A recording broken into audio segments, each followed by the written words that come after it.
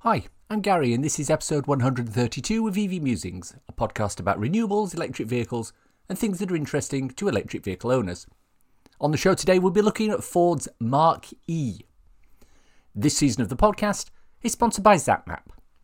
Before we start, I wanted to say a big thank you to everyone who's read and reviewed my ebook. So, you've gone electric. I've just been in and checked some of the reviews and they're all lovely and glowing, so thank you very much. As a reminder, there's now a second ebook out called So, You've Gone Renewable, which covers the topic of buying and installing one or more of a solar array, batteries and an air source heat pump. It's available for 99p on Amazon and a link is in the show notes. Before we go any further, I wanted to let you know that some of the audio for the guest in today's episode has a couple of cloth sounds scattered through it due to presumably a very sensitive microphone on their end. I've tried to get rid of as much as possible, but please be aware of it. Our main topic of discussion today is the Mach E, and this is another instalment in our continuing series on electric vehicles you can buy today. We speak to owners who've owned and run them for a while and know the ins and outs of them. We're lucky today to be joined by Peter Plisner, who is a Mach E owner. Astute listeners of the podcast will recognise the name, as Peter was the man who initially put me in touch with Quentin Wilson and facilitated the discussion we had in the season opening episode. Welcome, Peter. Thank you, Gary. I have to say the Quentin Wilson discussion was absolutely fascinating. Really enjoyed it. He's an excellent person to interview, really knows what he's talking about, and he gives good interview, as they say, doesn't he? He certainly does. He certainly does. What's your EV story? How did you get into electric vehicles? Quite a long journey, actually, because I'm a former BBC transport correspondent, and many years ago, I did a piece about the one charging point that had been installed in the West Midlands region, which, believe it or not, wasn't Birmingham, but in a tiny shopping centre in Stoke-on-Trent. And that started me thinking about doing a piece about electric cars. And Mitsubishi lent me a Miev for a day, although I have to say it had to be loaded from Stoke onto a low loader for more filming in Birmingham because the range wasn't particularly good, which I thought was quite amusing. And then the Midlands became part of a sort of trial for electric cars under something called Connected Midlands, I think. And I drove a smart EV, which they were sort of being converted in the region as well. So I learned quite a bit about how they were changing normal smart cars into smart EVs. Also drove a Nissan Leaf as part of that coverage of the Plugged-in Midlands project. Later on, I drove an I-Pace, and by then I decided that I wanted to go electric, but really was just waiting for the right time to go. Fast forward a bit to 2020, my wife bought through her work an MG, the ZS, and really liked it. Really nice car, and that reignited my interest in electric cars. And soon after that, I test drove the Nero, which again, lovely car. And after that, the Kona, tested a Tesla. But my interest sort of died away, partly because I was sort of worried about long journeys, and I'd sort of decided I didn't want to go down the Tesla route. I think in October 2021. There were three reasons why I suddenly decided to go electric. One was I really liked my wife's MG. I liked the option of charging at home. GridServe had taken over the electric highway, which was a big piece in the sort of long distance journey jigsaw for non-Tesla owners, in my view. Yeah. And the third thing was that my VW Golf, which I'd owned for just over 3 years, had gone from about part exchange price from about £11,000 to nearly £16,000, and that's almost what I paid for it when I bought it new. So I thought maybe now's the time to go. And the Mach E had just come out, and I took my stepson to a VW garage to test drive the ID4, and then we test drove the Mach E on the same day. And well, we just liked the Mach E more than we liked the ID4. So that's really the story. So which model did you end up getting?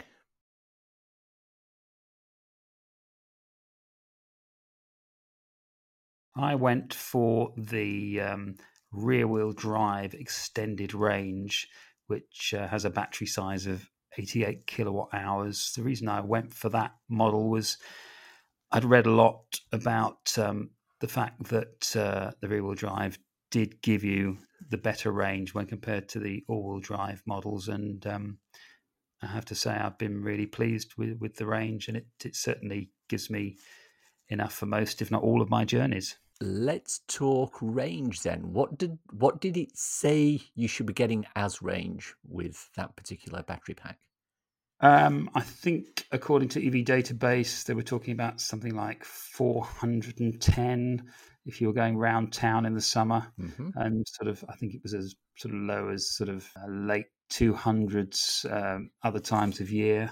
So, but I'm getting about 250, 280 on coldest days, 320 to 350 on the warmest days. I mean, the most I've had is 378.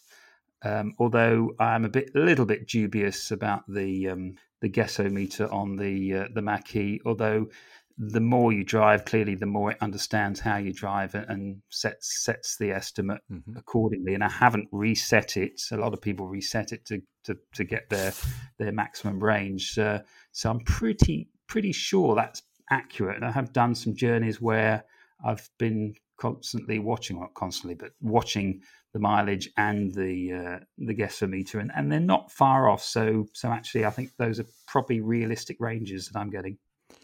Let's put this into perspective. When you had the Golf, what sort of range were you getting from a tank on that?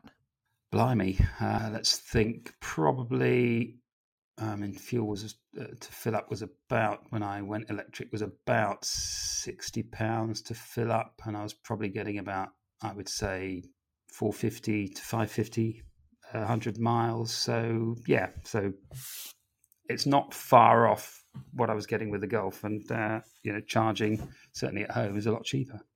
So obviously you've got a home charger, and you're taking advantage of that, yeah?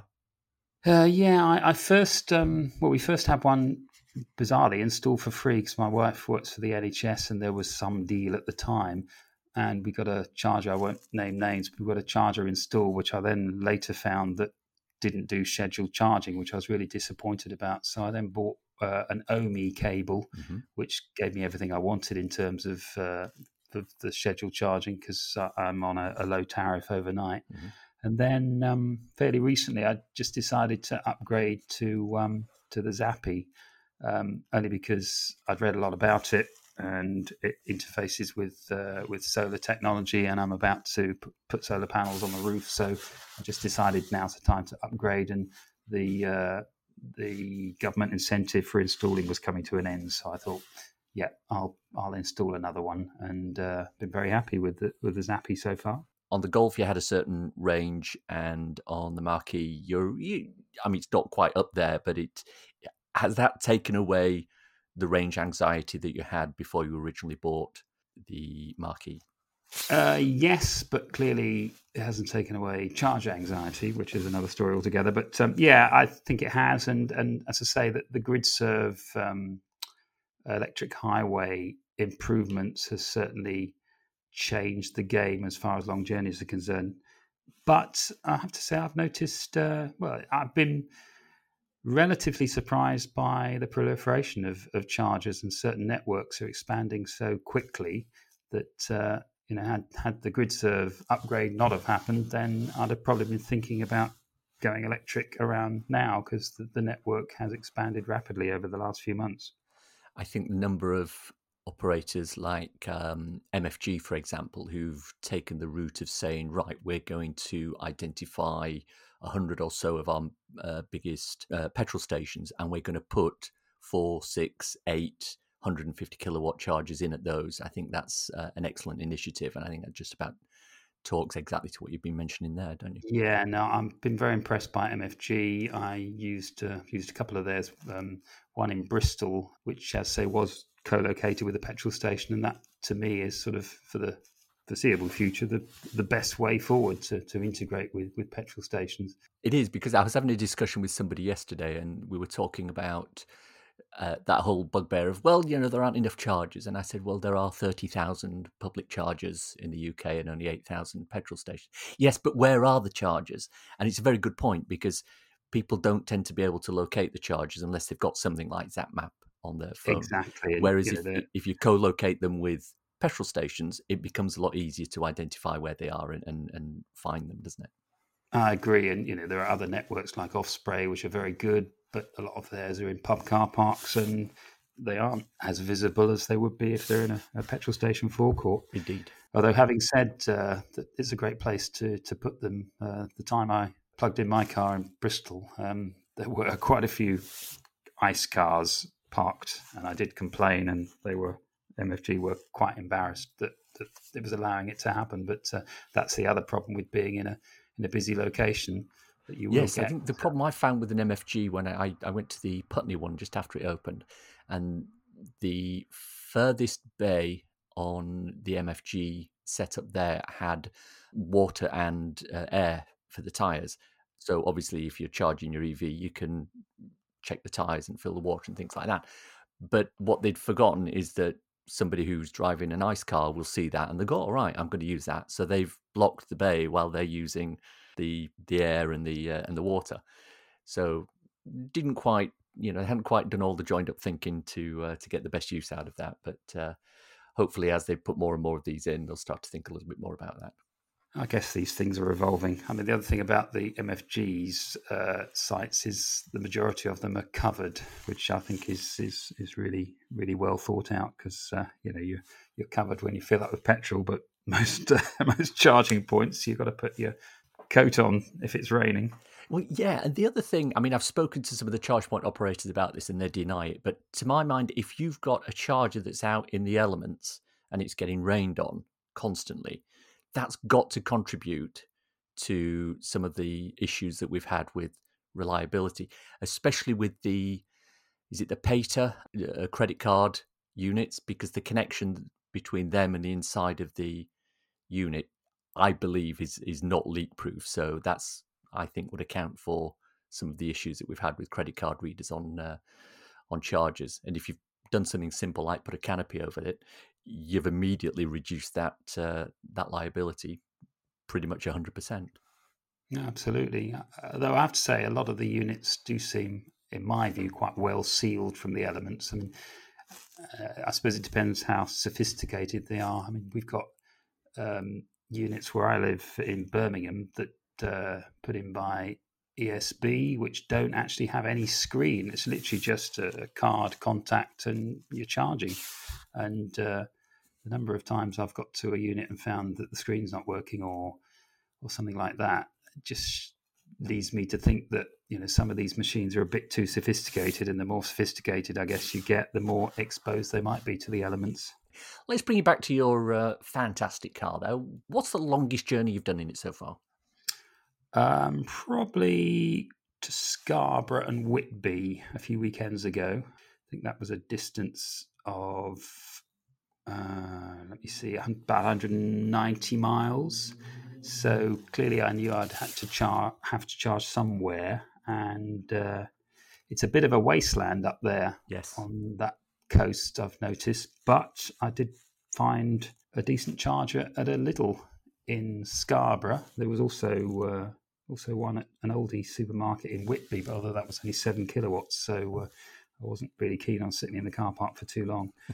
The other long journeys I've done, Bournemouth, went down to see my daughter a while back, and now there, probably with sensible driving, I may have been able to get there and back. Well, it was sort of colder, so I might not have been able to get there and back on one charge. But again, I was really surprised by how many charges. I stayed in a hotel outside Bournemouth, and within probably walking distance, there were about 5 different chargers I could have used. In the end, I went for one of the new Mer chargers in nearby Wimborne, where I was having dinner with my daughter, and it's fantastic. I just plugged it in, went off for a bite to eat. When I came back, it was back up to, I think, 112 miles.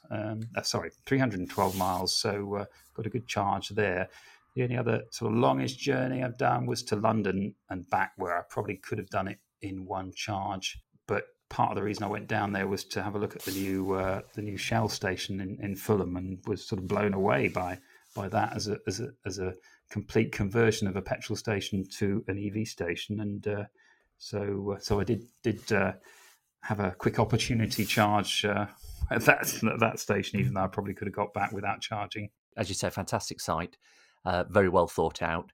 A little bit on the pricey side for me, especially now they've bumped the prices up a little bit. But Yeah, the chargers are fast, they're reliable, and they've got canopies, which we've just talked absolutely. about. And it's a really nice facility as well, with a small shop and a cafe, and I really liked it. And as a sort of shape of things to come, clearly we're not going to see those everywhere in the near term because they're expensive. But as the shape of things to come, clearly that's where we're heading, because we reduce the number of petrol pumps. There are. I was chatting with one of the CPOs about this, who comes from the oil background, and he said they'd like to do it, but there are a lot of safety issues because obviously you've got tanks under there that need to be removed because you don't want any residual petrol or fumes in there when you've got high voltage cables that are going through there. So the safety issues slow things down and bump the cost up. But again, coming back to what we said a few minutes ago, it becomes visible because people can identify that is a specific location with the totem outside that says, Shell recharge. And I don't know whether you noticed, it's actually got the little display that tells you how many chargers are available at any given time. Yes, So I did. before you go in. And just so well thought out. It's fantastic. Absolutely. No, I was really, really impressed by that, and say I sort of made a special journey to London just to just to go and charge there, which seems a bit odd. But I was going to see one of my daughters as well. So are you getting to the stage now where you're comfortable with the range and you don't feel any sort of concern or stress or anxiety when you know you've got a journey to do which will take you beyond the quite impressive range that you've got already?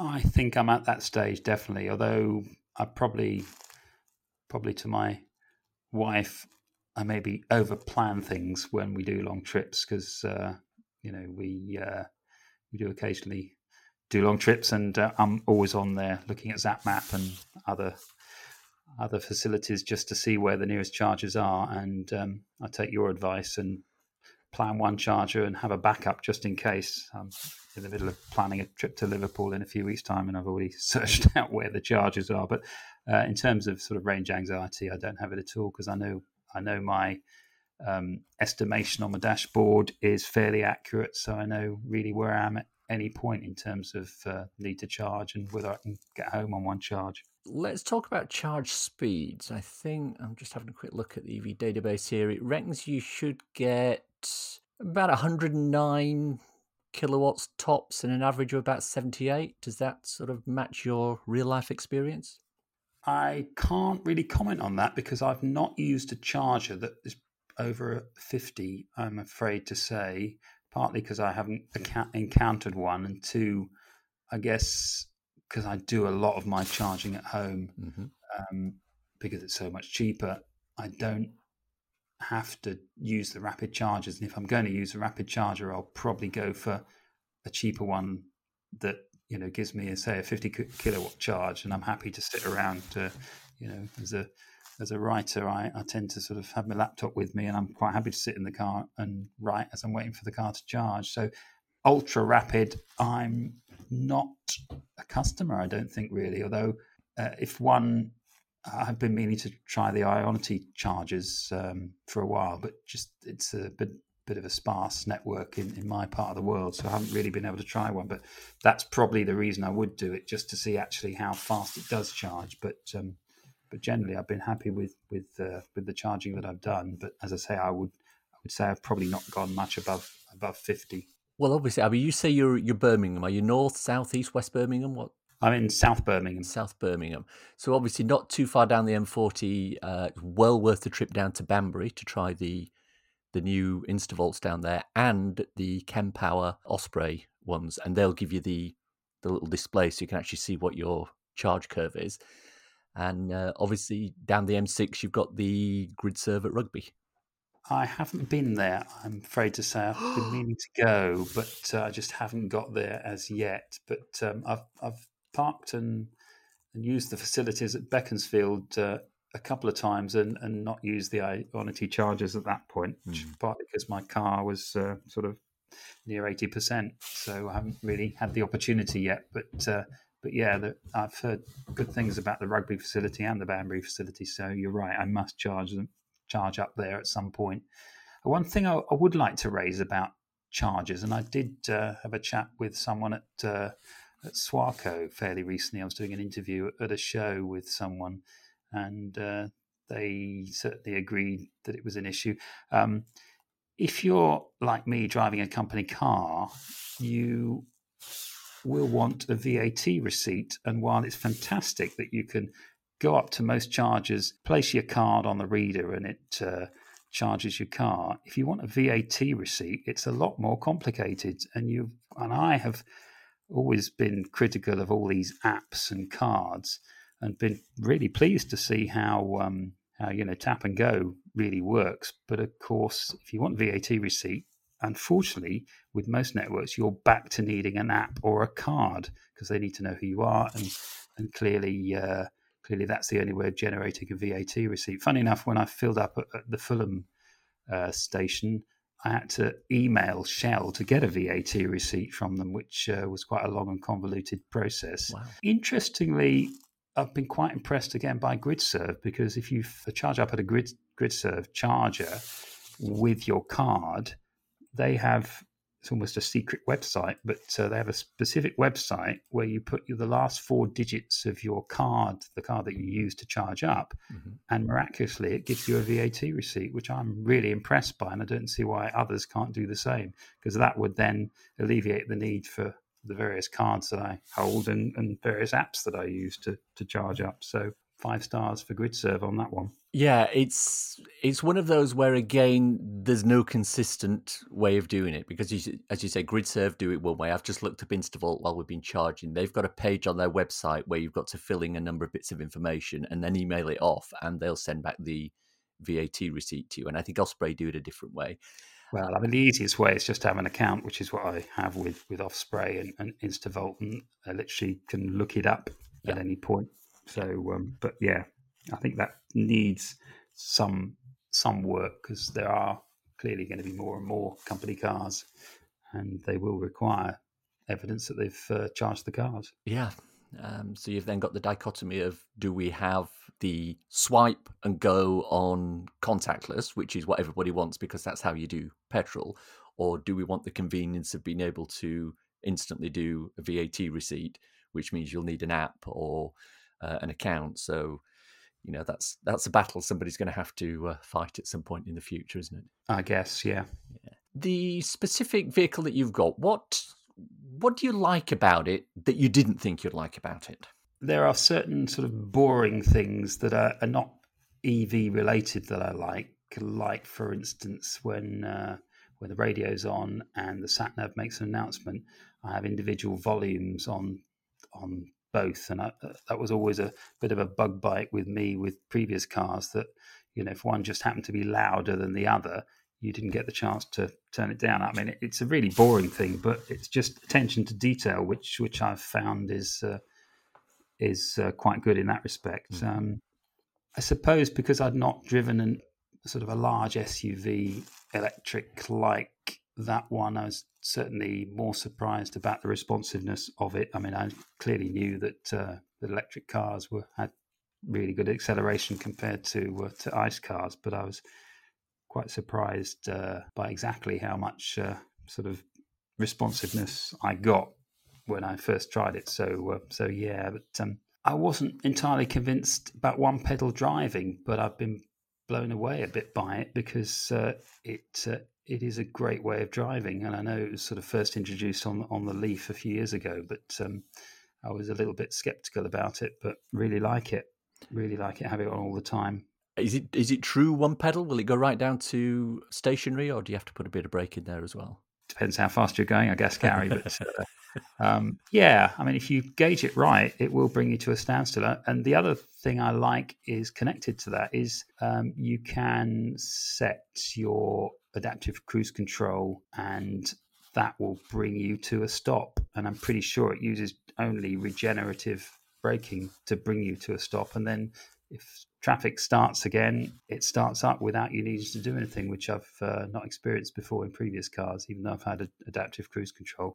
As I said earlier, I like my gadgets, and the lane assist, I've always, I think I bought it as an optional extra on my last car, but it came clearly with the Mach E, and I find that a really good system as well. And it's having seen the announcement a few weeks ago where the government seems to be going to allow people to watch, I think it was watch movies while you're in slow traffic on a motorway.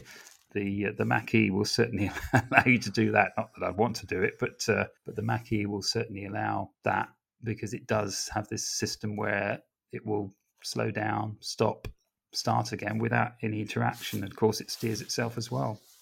The lane keeping assist, I know I've tried a couple of different vehicles that have that, and they tend to fall into two sort of camps. There's the ones that sort of ping pong back and forth between the white lines, which are not necessarily that good. And then there's the ones where they actually recognize where the white lines are and where you are in relation to it, and physically steer to keep, pretty much center. Yeah. Is that Most the cars Mach-E? Yeah. seem to have both. Mach-E has both, but I really like the lane. I think they call it lane assist, where it does keep you in the middle of the lane.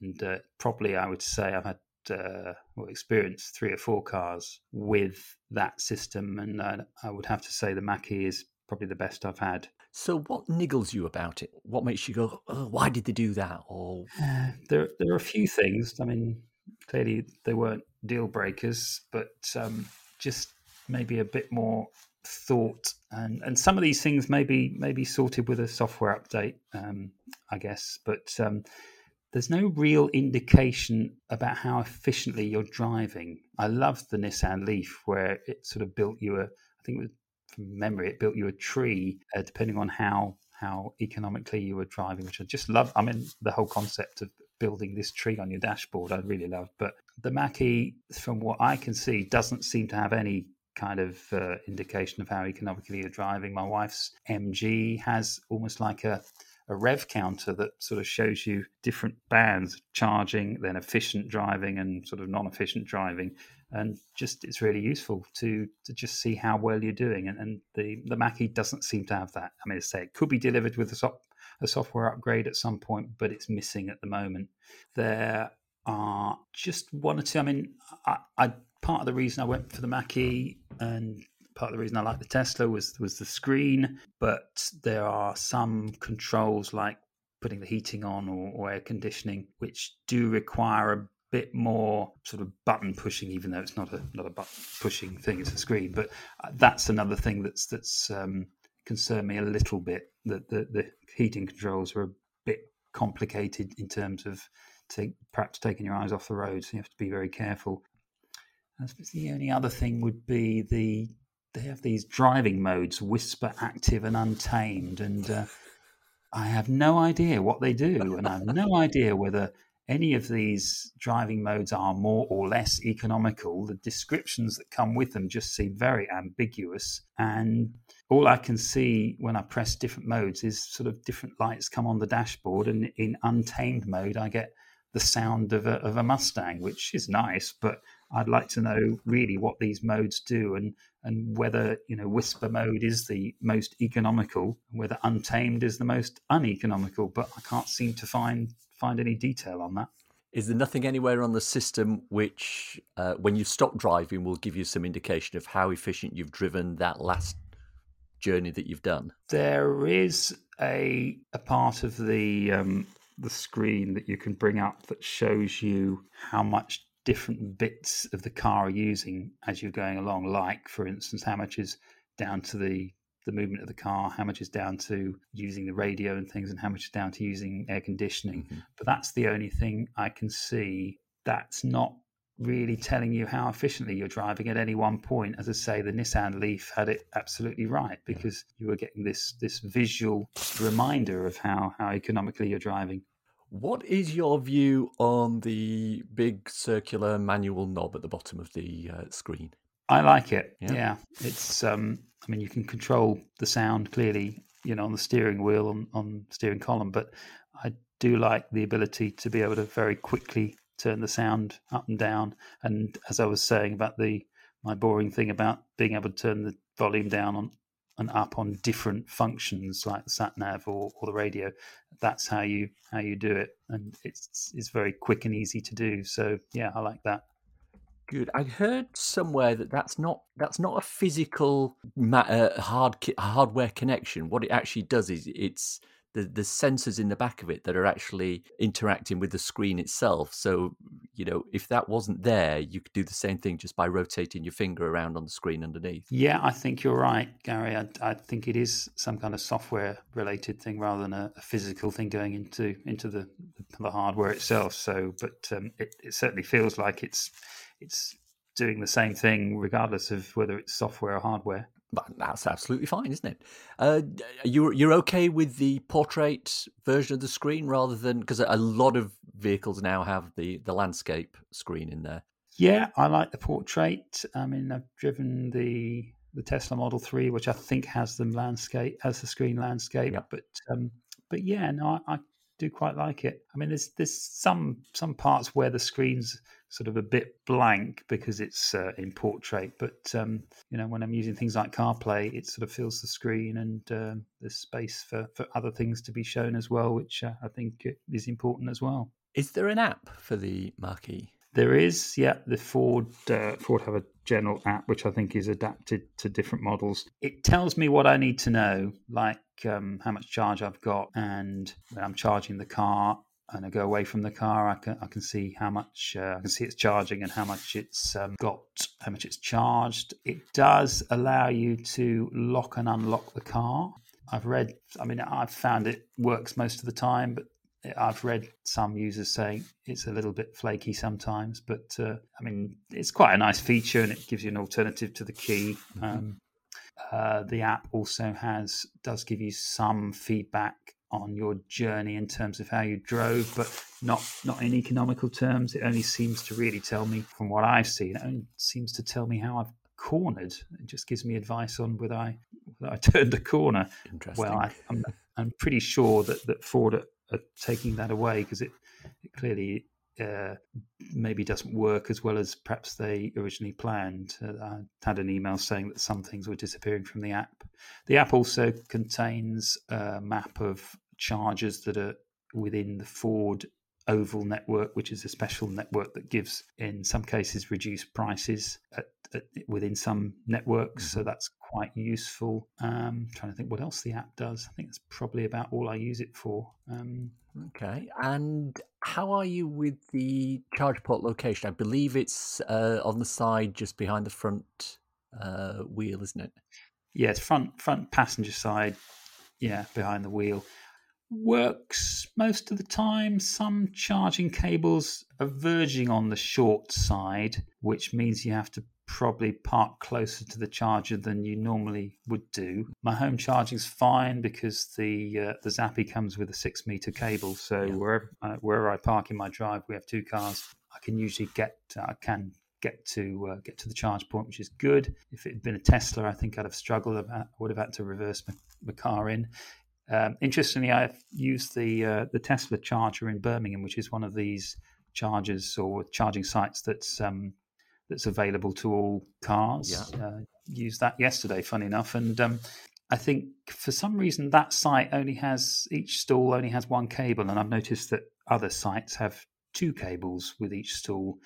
If it had 2 cables with each stall, I think if it was busy, I'd probably struggle because on one side of so there's 2 spaces sort of with the stall in the middle. Yeah. Most Tesla supercharging, I think I would not be able to charge up if I was on the left-hand parking space, but on the right-hand parking space, it did work. Although I got out the car, got the charger, and found that it didn't quite stretch, so I had to get back in the car and move it forward again. I mean, that's the only thing with putting the charge point there. I find that the cable that's supplied can be a bit on the short side. I've never not been able to charge with it, so it's not a major issue.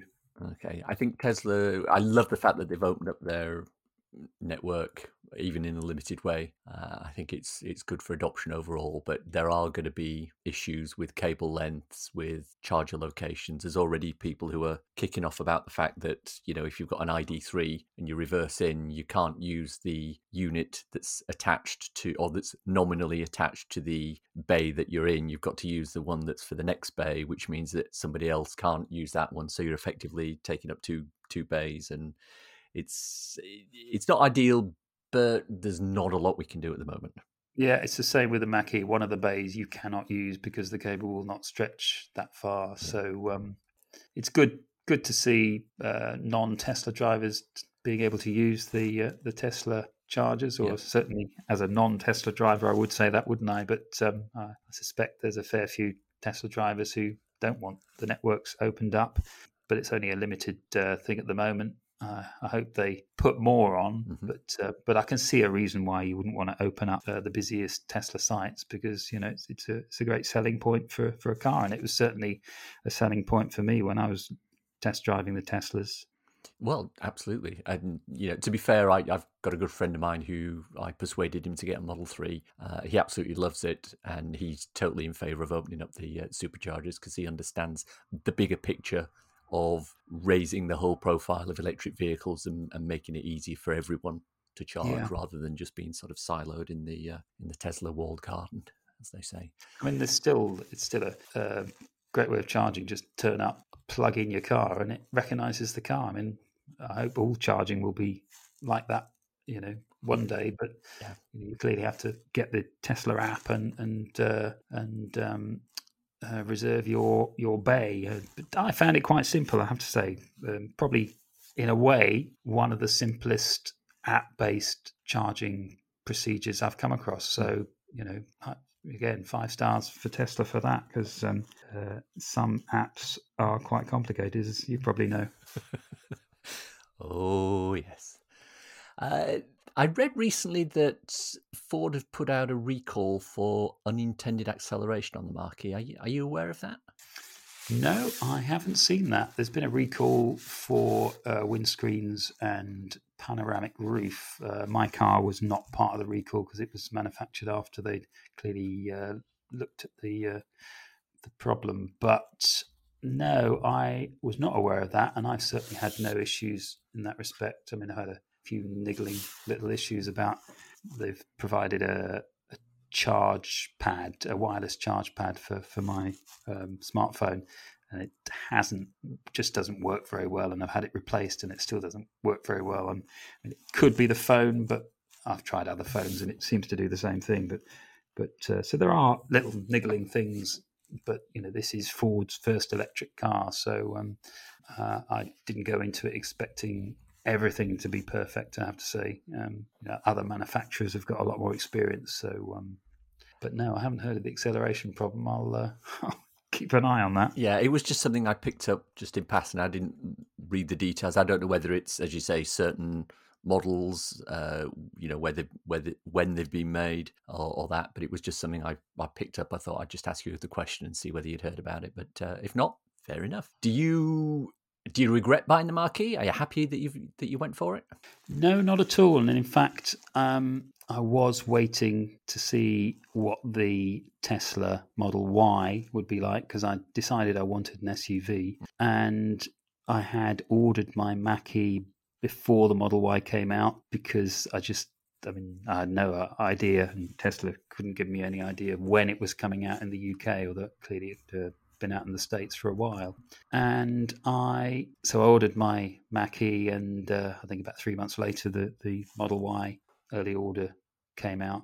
Now I'm really pleased I did, to be honest, because if I'd have waited for the Tesla Model Y, I'd have been a bit disappointed, because it was more expensive than I expected it to be, and certainly more expensive than my Mach E. And I think the other thing that surprised me a little, that the driving position was not much higher than the Model 3. And I mean, I don't know what classes a car as an SUV these days, but a higher driving position would certainly be high on my list. And unless I'm wrong, I don't think you get that with the Model Y. So yeah, when the Model Y did come out and I read the specs, I was even more happy that I'd chosen the right car.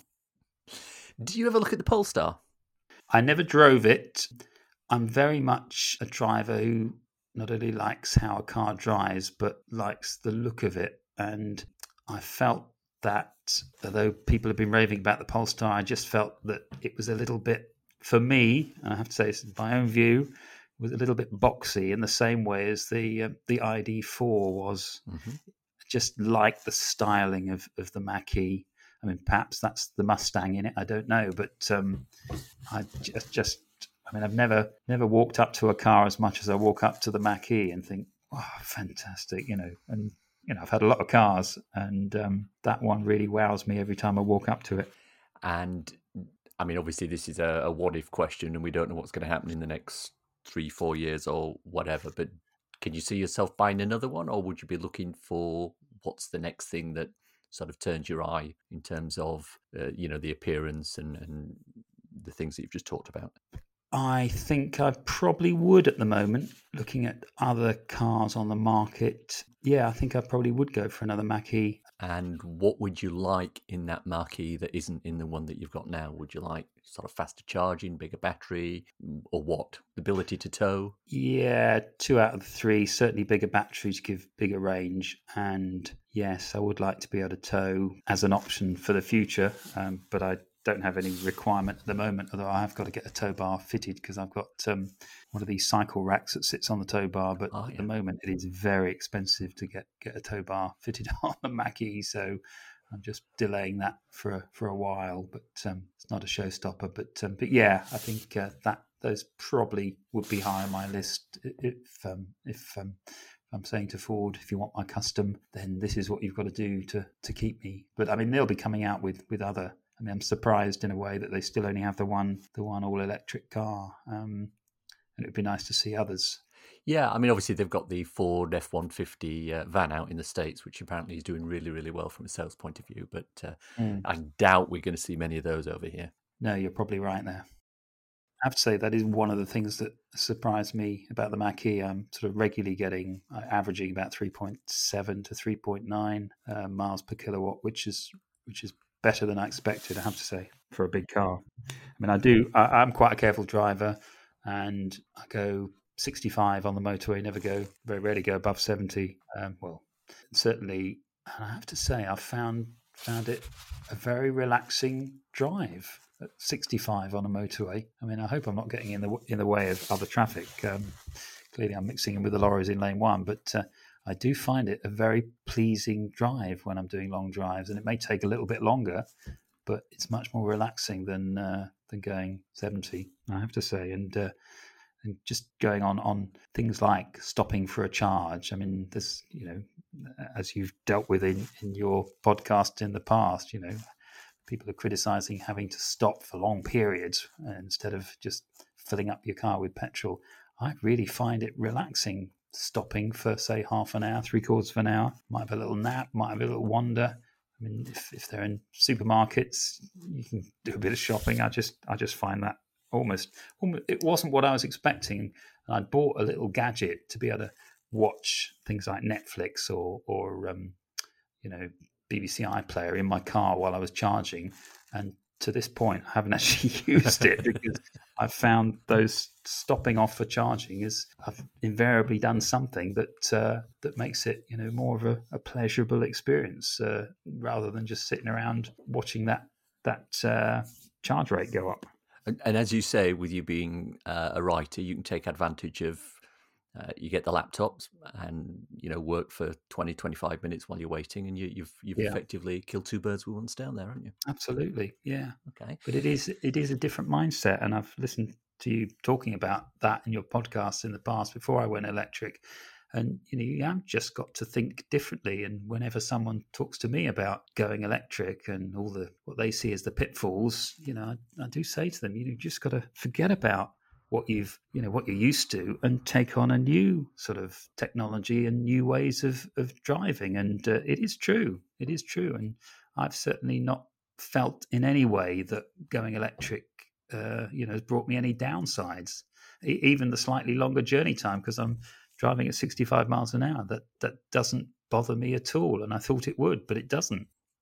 And at the end of the day, the time difference between doing a couple of 100 miles at 70 and a couple of 100 miles at 60, it's not that big, is it? No, exactly. And of course, the other thing which one of my friends who's got the ID3 said, I think he used the phrase in terms of, charging and stopping for charging. I think he said, my bladder will give out before the battery does. So, you've got to stop to use the facilities. And while you're using facilities, you charge your car. There you go. It's a parallel activity. It's not a serial activity. You can do more than one thing at the same time. Yeah. No, it's bladder anxiety, not range anxiety. Indeed. Right, we're about at the end of our time. I'd just like to ask you my king for a day question, which I like to ask everybody who comes on here. If you were king for a day, what one thing would you do to facilitate the uptake of electric vehicles in this country? Well, I would probably put a lot of funding into research for dynamic charging, particularly on motorways and major trunk roads, because that, I think, has got to happen. And, not just for us motorists who like pootling along, but also for, other traffic, perhaps goods traffic, who clearly will need some kind of charge, and charging on the move will provide, a good alternative to stopping and plugging in. So, yeah, I'd probably put more funding into dynamic charging. There is research going on in various places, and it looks quite impressive. So that probably be what I'd plump for if I was king for a day. Peter, thank you very much for your time. I do appreciate it, and thanks for coming on. You're welcome.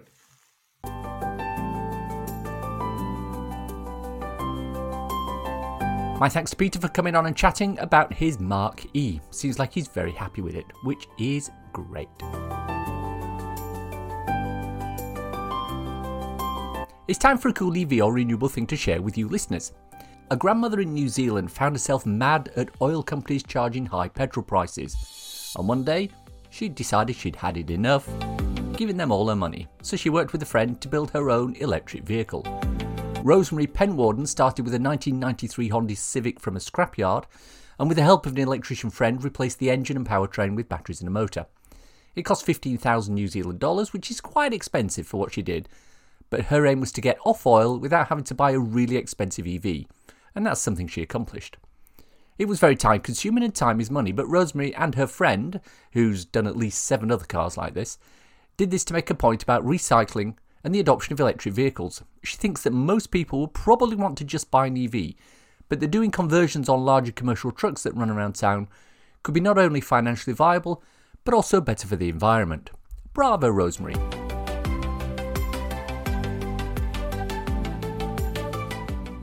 The EV Musings podcast is sponsored by ZapMap. ZapMap is the go-to app for EV drivers in the UK. Use it to search for available chargers, plan electric journeys, pay for charging on participating networks, and share updates with other drivers. ZapMap is free to download and use with subscription plans for enhanced features such as using ZapMap in car, on CarPlay, or Android Auto. And that's the show for today. Hope you enjoyed listening to it. If you want to contact me, I can be emailed at evmusings@gmail.com. I'm also on Twitter at musingsev. If you want to support the podcast and newsletter, please consider contributing to become an EV Musings patron. The link's in the show notes. Don't want to sign up for something on a monthly basis? If you enjoyed this episode, why not buy me a coffee? Go to coffee.com/evmusings and you can do just that. ko-fi.com/evmusings. If you want a quick reference ebook to read on your Kindle, I wrote a little something called So You've Gone Electric? It's available on Amazon worldwide for the measly sum of 99p or equivalent, and it's a great little introduction to living with an electric car. Please do check it out. Links for everything we've talked about in the podcast today are in the description. If you enjoyed this podcast, please subscribe. It's available on iTunes or wherever you get your podcasts. Please leave a review, as it helps raise visibility and extend our reach in search engines. If you've reached this part of the podcast and are still listening, thank you.